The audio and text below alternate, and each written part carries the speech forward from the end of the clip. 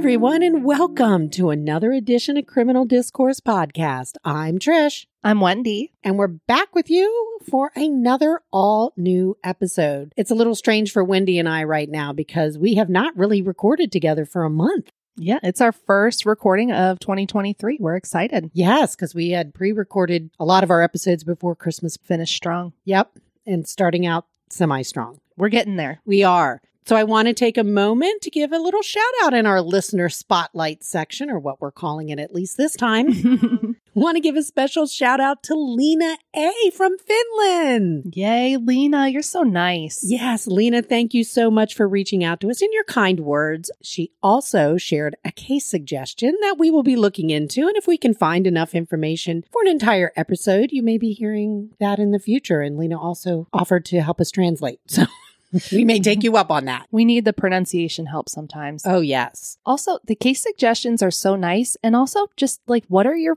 favorite cases? What do you guys like to listen to? I mean, Trish and I are going to cover what we like regardless and what we find information on. But it's nice to know what you guys are into listening to as well. Yes. So if you would like to contact us just to say hi or give us a case suggestion, you can contact us, of course, on our website, Criminal Discourse Podcast. There you will find all of our show notes and resources we use to bring you our episodes, plus our contact page. And you can also see some pictures of our fur babies. They're cute. They are devilish, but cute.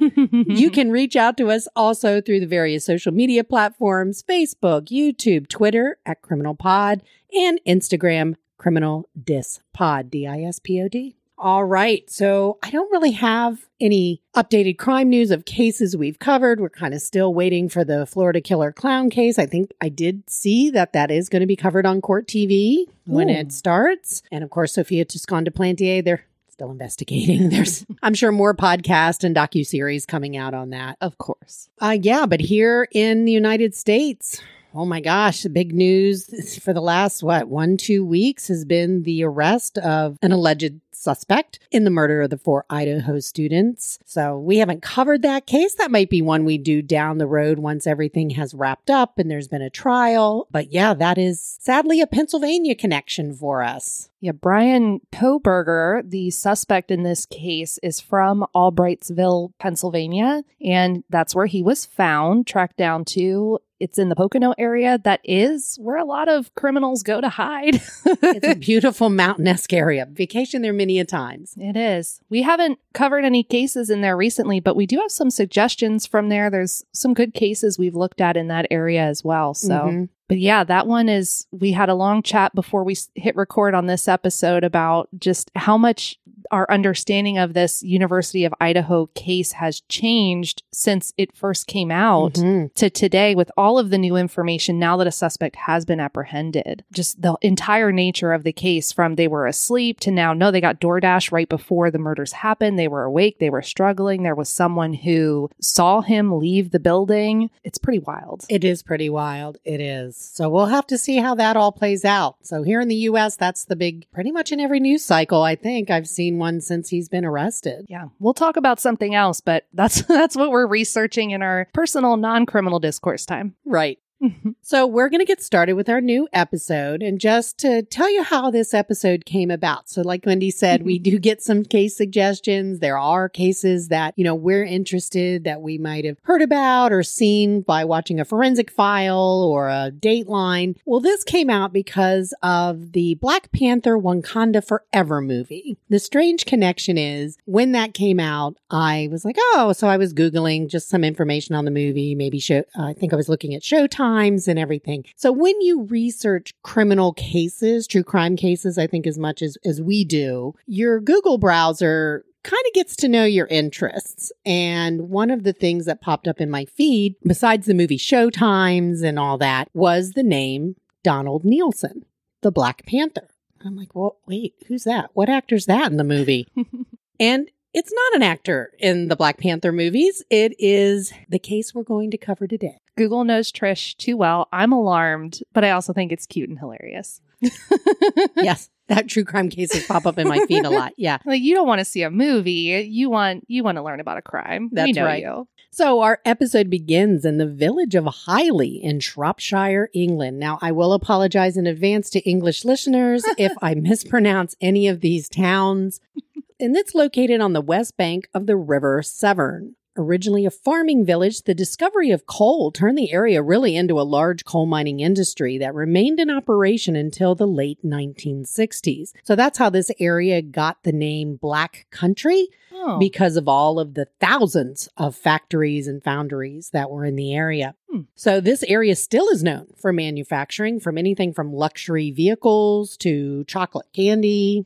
And Shropshire is a landlocked area in the West Midlands of England that borders Wales and is considered, again, the birthplace of industry. Nice. So on the morning of January 14th, 1975, Dorothy Whittle took a bowl of cornflakes up to her 17-year-old daughter's bedroom to wake her up for the day. And this was her usual routine to do. That's really sweet, actually. Yeah, I'm looking, my kid gets breakfast.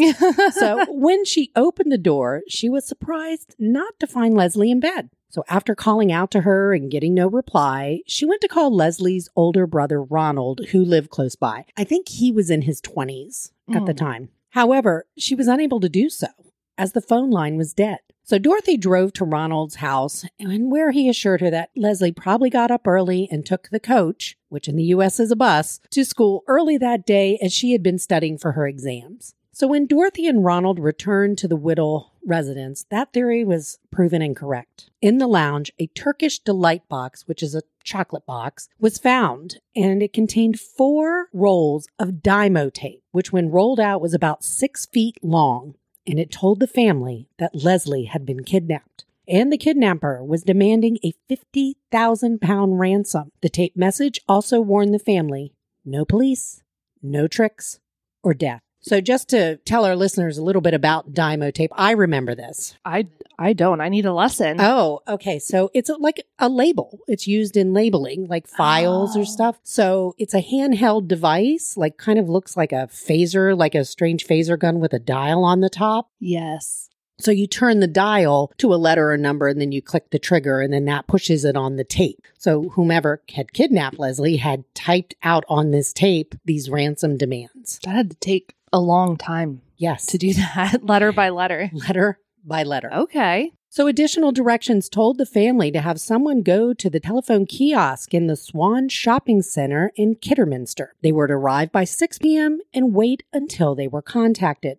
The call would come in sometime between 6 p.m. and 1 a.m. Now, when the phone rang, that person answering the call was to only give their name, and then they were told where they were to go next to drop off the ransom payment. So what would make Leslie, a quiet, friendly, studious girl, a target of a kidnapper? Well, she also happened to be an heiress to the Whittle Transportation Company. Her father, George, had died about 5 years previously and had left his entire fortune to Dorothy, Ronald, and Leslie, which at the time was anywhere from between, I read various numbers, like 250,000 pounds to 300,000 pounds. So for the 70s, that's a lot of money. There was a bit of a scandal with George's passing in 1970, and that was his decision to leave everything to Dorothy, whom he had been with for 30 years, and his kids, as George and Dorothy were never married. She was the mistress, as he was still married to his first wife, Selina. So Selina had contested the will after George died and had won a significant settlement. Now, all of this had hit the media, which had covered the Sword affair in detail. So they weren't together. I don't think he was cheating on Selina per se. She wouldn't divorce him. She wanted that payout. I guess she did. She didn't divorce him.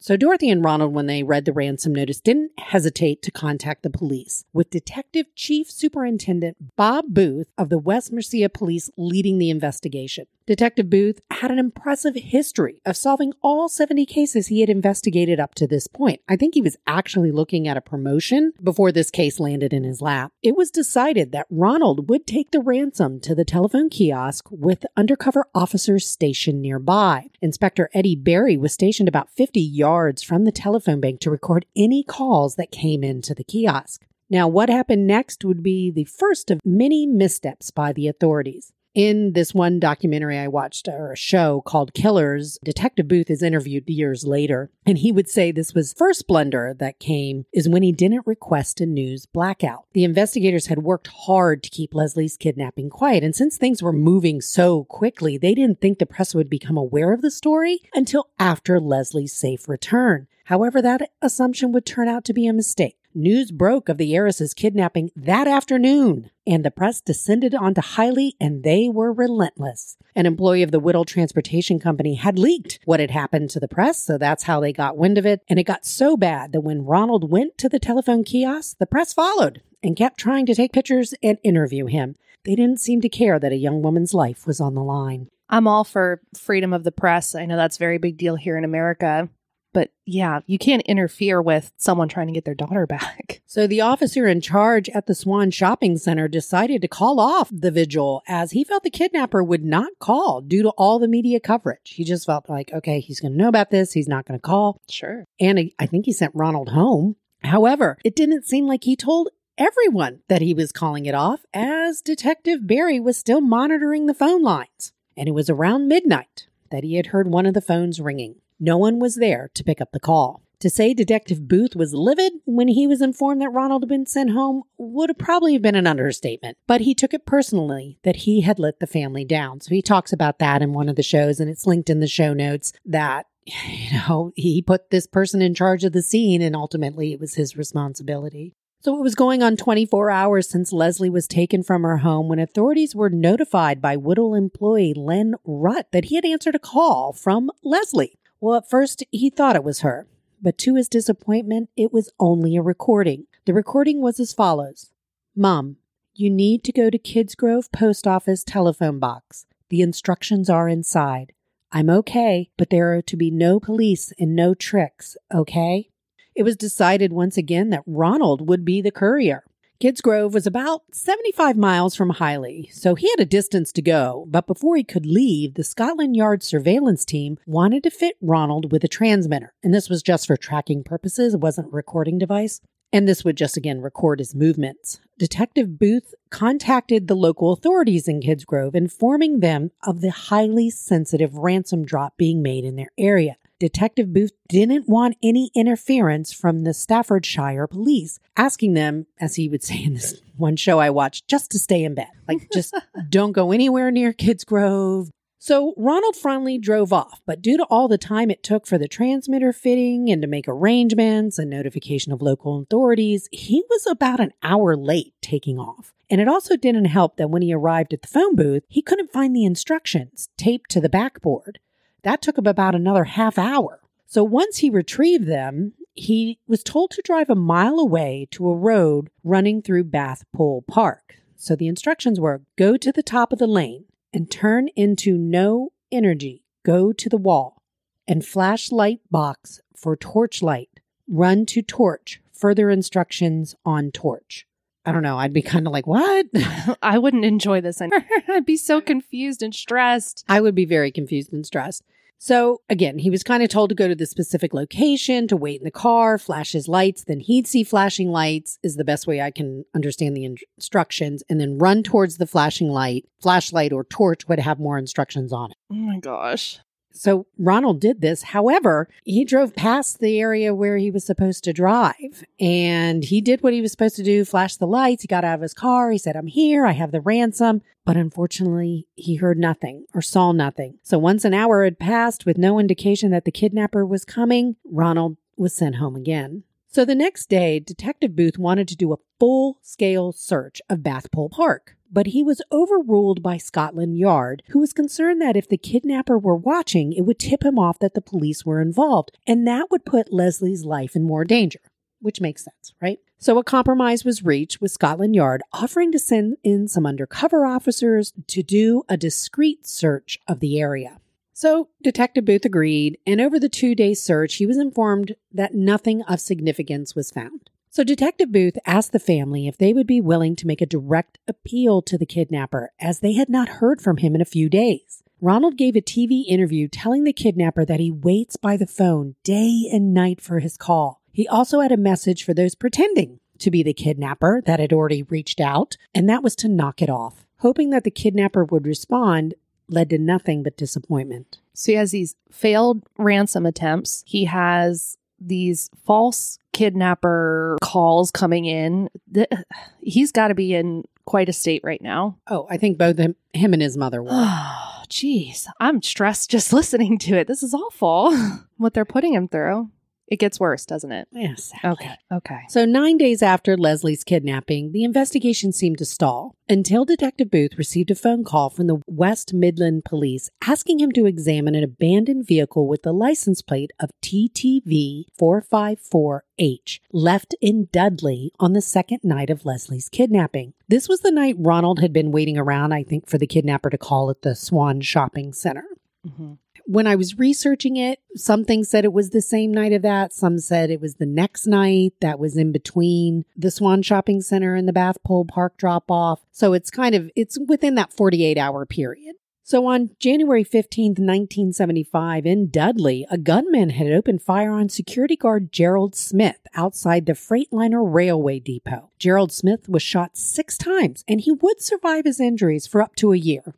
He did pass away after a year. And he would give the police the description of his shooter after he confronted him for trespassing, telling him he looked like a tramp. So this confrontation took place about 300 yards away from where the abandoned vehicle was found. And shockingly, this car was not checked for 8 days. They were right there, and they didn't notice it. I think people called in that this vehicle had been there for, after a couple of days. Hey, this vehicle hasn't moved, and no one bothered to check it. And nobody related what Gerald Smith was saying, like, oh, it's a tramp, thinking it's like in America, a hobo or homeless, vagrant. Yeah.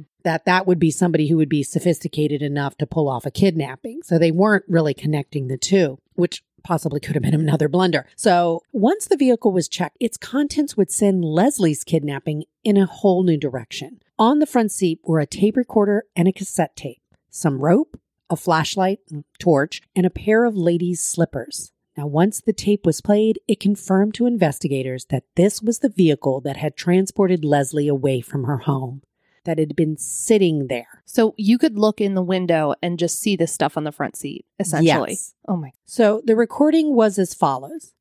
Mom, go to the M6 North to Junction 10 and onto the A454 towards Wassell. Instructions are taped under the shelf of the telephone box. There's no need to worry, Mom. I'm okay. I got a bit wet, but I'm quite dry now. I'm being treated very well. Okay? So other items were found in the car were 4 envelopes that gave ransom instructions to phone boxes all over the Midlands. So Detective Booth decided to follow that trail that Ronald may have had to follow that first night. The trail led Detective Booth to 2 telephone kiosks in Dudley, just yards away from where the kidnapper's car had been abandoned. From there, the instructions led Detective Booth to drive across the bridge to the Freightliner Railway Depot, where he was to cross the road onto the car park to Gate 8 of the Dudley Zoo. So there were all these various instructions, again, taped around these various telephone boxes. So complicated. This was the same area, though, where Gerald Smith had confronted the trespasser and had gotten shot. So in Detective Booth's mind, he was convinced that the man who kidnapped Leslie had also shot the security guard, not this tramp vagrant. Ballistics were run on the bullets retrieved from Smith's shooting, and the results would once again throw this case into a new direction.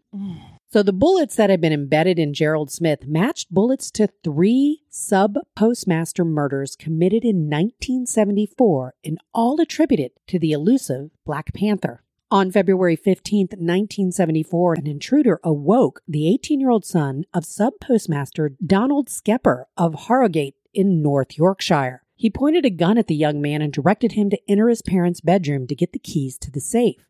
Now, Donald had awoken and told his son, "Let's get him." But before he could even get out of bed, the gunman shot him and fled. Donald Skepper would die in his wife's arms.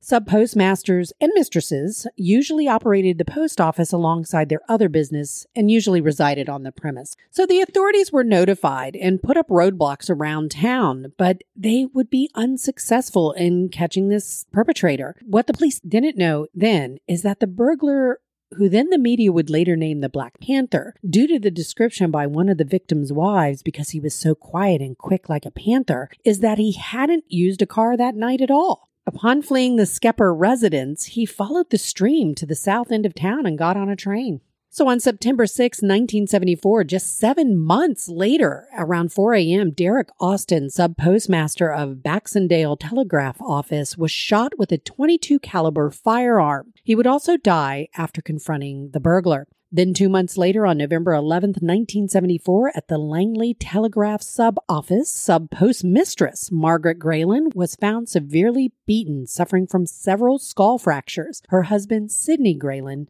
had been shot to death. Sidney had gone to lock the back door of the store when Margaret heard a loud bang. When she went to investigate, she was beaten in the head and left for dead. The burglar left with about 1,000 pounds.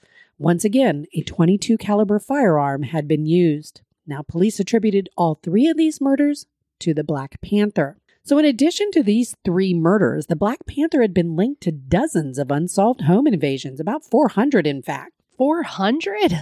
Yes, that's what I read, up to 400. Wow. His MO was to force open windows and cut telephone wires, all while wearing his signature look of a black balaclava, dark clothing, and carrying at least 2 firearms. So now investigators knew who was responsible for Leslie's kidnapping. They just didn't know who he was.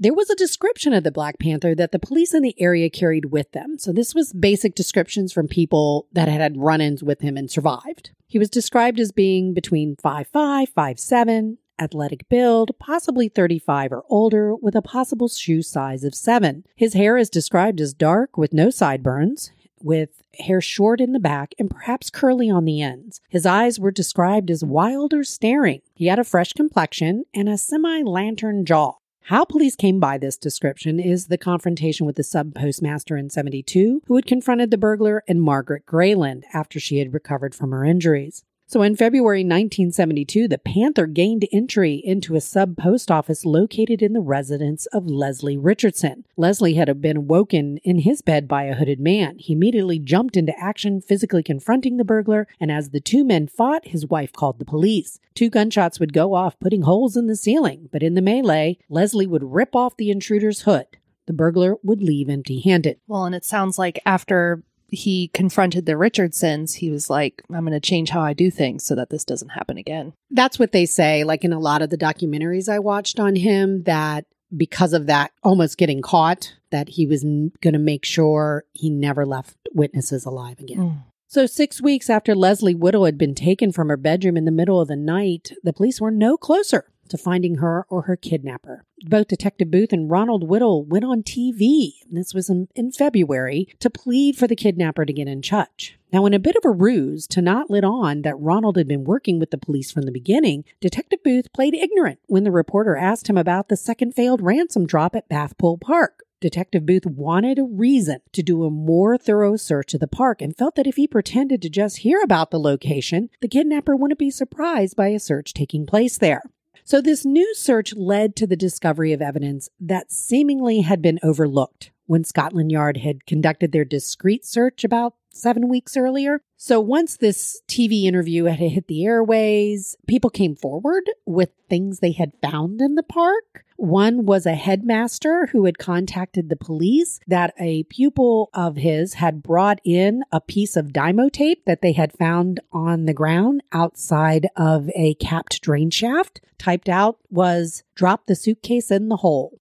There it is. So a spanner or wrench, as we call it in the U.S., was found. So this device could be used to unlock metal bars covering the draining holes. So after these discoveries seemed to point to more going on in Bathpool Park than they originally thought, so it was after the discovery of these various items that this seemed to be the point that the various teams working on this case, Detective Booth and his team, the Scotland Yard, the Stratfordshire Police Department, this really is when their relationship began to fracture. So it had been 51 days since Leslie Whittle was kidnapped, and police again were no closer to finding her. Philip Mastery, a scene of the crime officer, similar I think to the U.S. as a crime scene investigator or CSI, was called in to follow up the various clues that had been found in the park.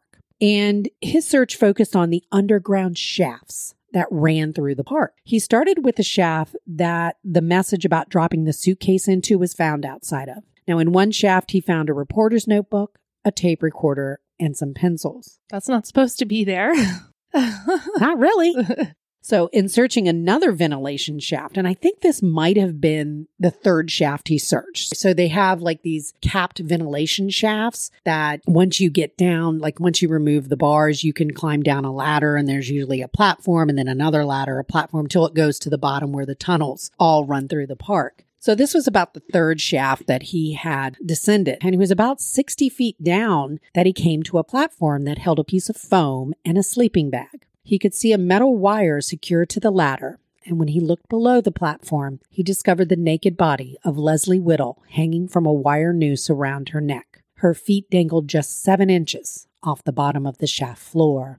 Evidence would determine that Leslie had most likely died the night of the failed ransom drop in Bathpool Park, about 7 weeks earlier. She is believed to have died of a heart attack, as her neck had not been broken and there were no signs of strangulation. So they said the shock from the fall had caused her heart to stop beating. Oh my gosh. So authorities wanted to know why Leslie's kidnapper didn't appear to collect the ransom that night and had killed her instead. One possible explanation was that the kidnapper confused Ronald's vehicle with someone else's that night. Peter Shorto and his girlfriend had gone to Bathpool Park sometime around 2:45 a.m., and they were there for about 15 minutes when they saw a flashing light from a torch or a flashlight about 150 yards away from their car. The light was moving side to side, so they didn't think it was coming from headlights. And it was soon after that Short saw a panda car. Now, I got to stop here a moment. When I heard panda car, as an American citizen, this is terrible. I was like, what is a panda car? Well, it's a police car. It's a black and white, which I love. And now it's what I'm going to refer to police cars as.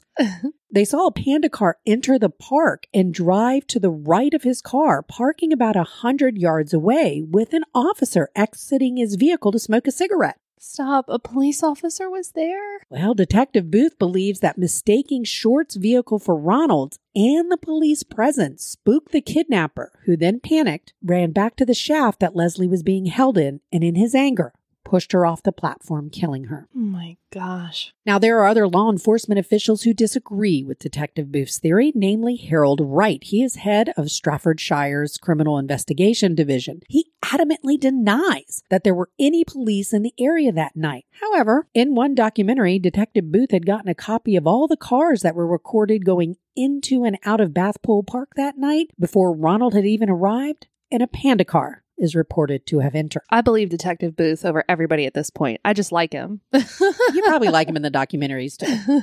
So after the discovery of Leslie's body, Detective Booth was taken off the case. No, not my Booth. Just wait. And it was handed over to Commander John Morrison, head of the Scotland Yard's murder squad. Detective Booth would be further chastised for what his superiors felt was unprofessionalism by being demoted back to a patrol officer. Because he figured it out and they didn't? Well, I think not at the time as this was unfolding, because he really voiced his disagreement with how things were handled. He wanted that park search the next day. He was denied that. Watch the documentaries and the shows on this case. Let me hear from you, listeners. I just felt that there were too many chefs in the kitchen. There were a lot of people working on this case. I think at one point they had over 200 plus officers trying to find her. And I think when you're dealing with different departments, you have the different egos, the different jurisdictional posturing that goes on. And Detective Booth wasn't about that. It seems like he just was like, hey, we need to do a thorough search. No, we can't. And they just really stalled out. And he worked very closely with the family. And you see that in the documentaries that he was devastated as to the outcome. He really just cared about solving the case and saving this and bringing girl. Leslie home. Yes. And then he got demoted. Oh, yes. Yes. So after headlines broke of Leslie's murder, the public started to, again, notify authorities of the items that had been found in Bathpool Park over that 51-day period. Oh my gosh, there's more. And some could say there was, in one, I think they phrased it as, it was an embarrassment of riches. Oh my gosh. There was a flashlight found or a torch. There was more Dymo tape, binoculars. So even though the police had collected these various items and even found fingerprints, no match was made, and they were no closer to finding out who the Black Panther was. So on December 11th, 1975, so we're almost talking a year later, not quite a year, because she was kidnapped in January So 2 patrol officers in the town of Mansfield, Nottinghamshire, noticed a man acting out of place. So they pulled up beside him and asked him his name and address, which he refused to give. Suddenly, the man showed a sawed-off shotgun and pointed it into the window with the 2 officers. The man then said, "Don't move. Any tricks, you're dead." He then directed the officer in the passenger seat to get into the back seat, and then he got in beside the driver. He then put the gun into the side of the driver and directed him to drive out of town. So it was while driving through town that the officer behind the wheel suddenly jerked it back and forth while the officer in the back grabbed for the shotgun with 2 shots going off into the roof. The Panda car would come to rest outside of a fish and chip shop. So it comes to rest, and these customers are inside the fish and chip shop, and they're all minors. So they're really strong men. And one of the customers comes out, Roy Morris, asking if the officers need help as they're, struggling with this guy. And they're like, yeah. So, these minors just, cuff him up, hold his hands and cuff him up. So once in custody, the man would remain silent for 2 days, refusing to answer any questions. And after 2 days, for whatever reason, he decided to talk, telling the officers his name was Donald Nielsen. And we've heard that before. The "don't move, any tricks and you're dead." We've heard that before, right? Oh, it's in the Dymo tape. Yeah. So Donald Nielsen was actually born Donald Nappy on August 1st, 1936 in Bradford. His father, Gilbert, was a textile worker and his mother, Phyllis, a housewife. Phyllis would pass away when Donald was young, with his grandmother taking over his care. Now, Donald was a victim of bullying in his younger years due to kids making fun of his last name, Nappy, which means diaper. I just giggled, yeah.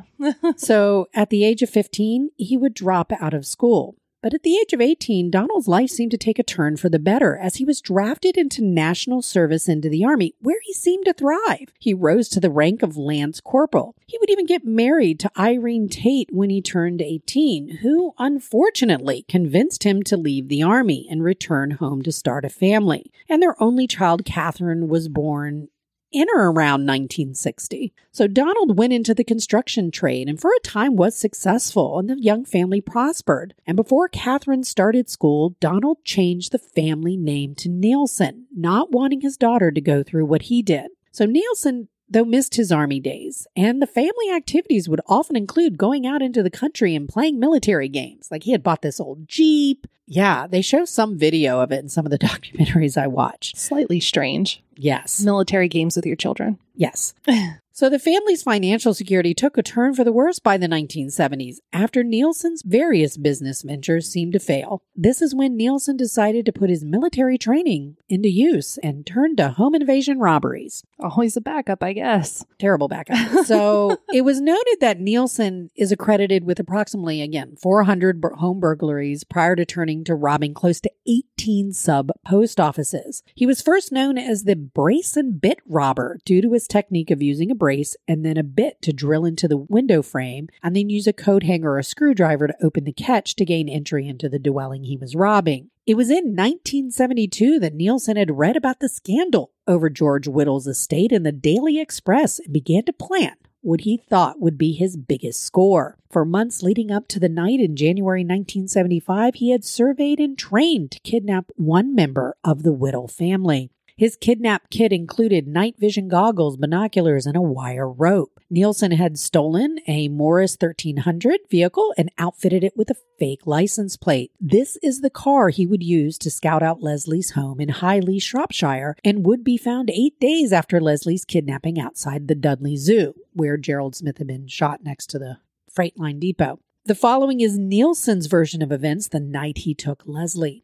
So he entered the Whittle home in the early morning hours of January 14th. Nielsen woke Leslie up by pointing a sawed-off Remington shotgun at her, ordering her to get dressed. She put on a blue dressing gown and some slippers. Nielsen then covered her mouth and eyes and bound her hands. On the way out of the house, he left the ransom note and then fled in the stolen vehicle. Nielsen then drove Leslie to Bathpool Park, where he made her descend a metal ladder into the ventilation shaft, some 60 to 90 feet below, to a 2-foot by 5-foot metal platform. Once settled, he had her disrobe, and he placed a metal noose around her neck, tethered to a metal pipe with a 5-foot metal wire in between. It was in the shaft that Nielsen made Leslie record the messages to her mother and brother regarding the various ransom drops. Now, Nielsen has always denied that he had killed Leslie Whittle in a rage. He claims that when he returned to the shaft after the second failed ransom drop, that as she was moving over to make room for him, she accidentally slipped off the platform. What do you think? No. No. So on January 14th, 1976, the elusive Black Panther Donald Nielsen stood trial in Oxford Crown Court for the kidnapping murder of Leslie Whittle. He would be found guilty by a jury of his peers. He next stood trial on July 6, 1976 for the murders of Donald Skepper, Derek Austin, and Sidney Grayland, and the attempted murder of Margaret Grayland. And I think Gerald Smith was in there too. And he would only be found guilty of the 3 murders and not guilty of any of the attempted murders. What? Don't ask me. I don't know. I was shocked by that too. And he was sentenced to life in prison. Now, Nielsen also received a whole life tariff distinction, which means that instead of being eligible for parole after 30 years, he could never be released from prison except under extremely compassionate circumstances. And this is according to the UK government website, and I have that linked below. So in the US, we get life without parole. This is basically what that is. Donald Nielsen would die on December 18th, 2011. At the age of 75 from a motor neuron disease similar to ALS. Well, that's a horrible way to die. Well, I don't feel bad for him. He was a horrible man. Okay, so even if he didn't push her, he had a noose around her. Like, he was planning to kill her. Well, you know, one thing I could never find. So again, English listeners, if you know something more to this story, I didn't see anything is, did he wear the balaclava the whole time he was with her? You know, because if he had worn the balaclava the whole time to hide, you know, what he looked like, then the likelihood maybe that he was going to let her go would still be there, right? That he's trying to hide his identity from her. If he didn't, well, then most likely she was not going to survive. Yeah. But I couldn't find anything on that. And the only person that would know that would be Leslie. I almost think like you could restrain her and keep her somewhere without putting her down in that shaft, without putting that noose around her neck. Those all seem to me indications that he was planning on killing her that night regardless. And like he did the and recordings. He took her clothes. Yeah. And he did the recordings as well, instead of just having her talk to, like, it seemed to me like he was planning to kill her no matter what. Possibly. I mean, that's the theory I think the police go with, that that's probably most likely outcome. You're a scumbag regardless. I really don't care. So. And the one thing is, even though she was found 51 days later, I think her body, I mean, it was in stages of decomposition, but for the most part, I think was fairly well preserved because she was in a damp, cold, it was winter in the environment. That worked, you know, at least in their favor to kind of figure things out. They also don't think he fed her for the 2 days because she had lost a significant amount of weight. I don't think she was very big to begin with. Right. But he denies that also. He says, no, I fed her fish and chips and soup and, you know. So he, to his dying day, never admitted that he killed her. He always claimed that it was an accident, that she had fallen off the platform. But you could have cut the wire. In his case, he said, well, I made it 5 feet. The problem was, I think when she fell, part of it got hooked on a ladder. So it didn't give her enough slack. Doesn't matter. Dude, you caused it. Right. And if you see something, say something. If you see an abandoned car, at least look into it. People did. People notified the police that there was an abandoned vehicle. The police. Nobody looked at it. The police. So when Detective Booth says there were many blunders, and this case is known for that there were just so many blunders done. And keep in mind, the police, for the most part, did not find him through an investigative means. They were still wondering who this Black Panther was. They didn't hone in on Donald Nielsen. It was the 2 officers who were just out patrolling in Mansfield that saw him and was like, oh, that guy looks kind of suspicious. Let's, do our due diligence and pull over. And it's from that incident that he was caught. And then teenagers at a food stand who had to help them. Well, minors, grown men who were very strong grown men that were like, oh, what's going on here? Can we help? Yeah. Had he chosen never to go back to a life of crime, right? Had he chosen not to, like, after this happened, to just walk away, they most likely may have never have caught him. That's astounding to me, because the only thing I can think of in my mind where you have that many home invasions that you actually get away with, the only thing I can think is the Golden State Killer, East Area Rapist. Like, he had a lot, but he was also a police officer. So in my mind, I can think in my head, like, okay, he could get away with that because he was on patrol. He knew what to do. He was on the inside. How did this guy get away with 400 plus He used his robberies. military training. He dressed in black clothing. He wore gloves. He, I think, cased the places that he was going to rob. And this was the 70s. People didn't have really home security systems. That's true. That's just still astounding to me. That no one in his life would be like, hey, isn't it weird that he's, like something would have come up. They say that in some articles I read that he was really a tyrant in the home to his wife and daughter. I think there was some domestic violence that went on. When they searched his residence, he had for lack of a better term, a man cave in the attic space. And once they got into there, that's where they found all of his planning stuff, all of his guns, his clothing. He even had a little Black Panther model. Stop it. Right. He and he had all these newspaper clippings of the Black Panther. I think he enjoyed that. His daughter came out there's an article I do have in the show notes where she's interviewed. I think she might have come out with a book on growing up, with him. And she talks about how he changed as the robberies commenced and then he turned to murder, how he became more abusive, they were not allowed to go to that attic space. His wife actually ended up doing some time because she had cashed some of the, I want to say money orders kind of things from the post office robbings. So they got her for that. So she maybe kind of knew. I don't know if she knew. She had to know something. How could you not know?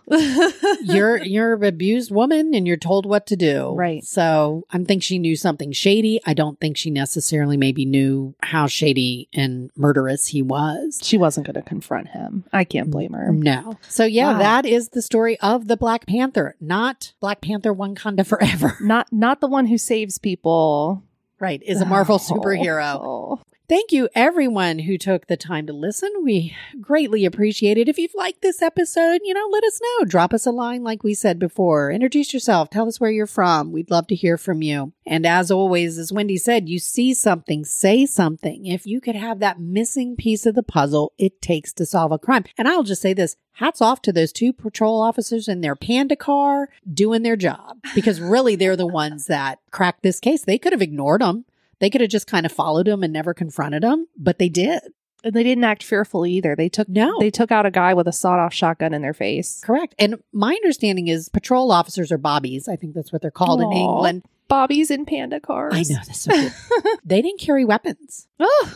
They didn't have guns. They were like, they didn't even communicate. We're doing this. They just did their job. So hats off to those guys. They really are the ones that cracked this case. Mm-hmm. And we have to shout out to Detective Booth for just standing his ground and doing the right things. He tried to. And you do see in those documentaries, at least from my perspective, that he really took it on to heart that this was a failure. I mean, yes, it ended his career. I think he ended up retiring then. He stayed a patrol officer, I think, for a while, but then he retired in 1980. You feel for him. It ruined his career because he was so outspoken as to the mistakes that were made, and he owns them. He says there were blunders. There were major blunders. But he did the right thing, and he put what he felt was the right thing before his future job prospects, which I think is important and I admire. All right, everyone. Thanks again for listening. Like I said, check out the show notes. I have a timeline written up that Wendy's thankfully going to put into some order because this case was a little confusing trying to track, especially around the different ransom drops and when things took place and when they didn't. So make sure you check that out. That will be on the website when this episode airs. And we hope, like I said, you'll be back with us next time. Listen, 2023, we have all of these cases popping off, things being solved, Jane and John Doe's being identified. Who knows what kind of good, juicy cases you are going to get to listen to this year. So keep tuning in. Rate us, reviews, 5 stars. Greatly appreciate it. We don't read them often, but it's not for our egos. It's for, to get attention to the show, help us keep going, and share it with a friend. If you like it, share it with a friend, let them know. Keep the community growing. Yeah, we're out on all the major platforms. All right. Till next time, guys. Bye. Bye.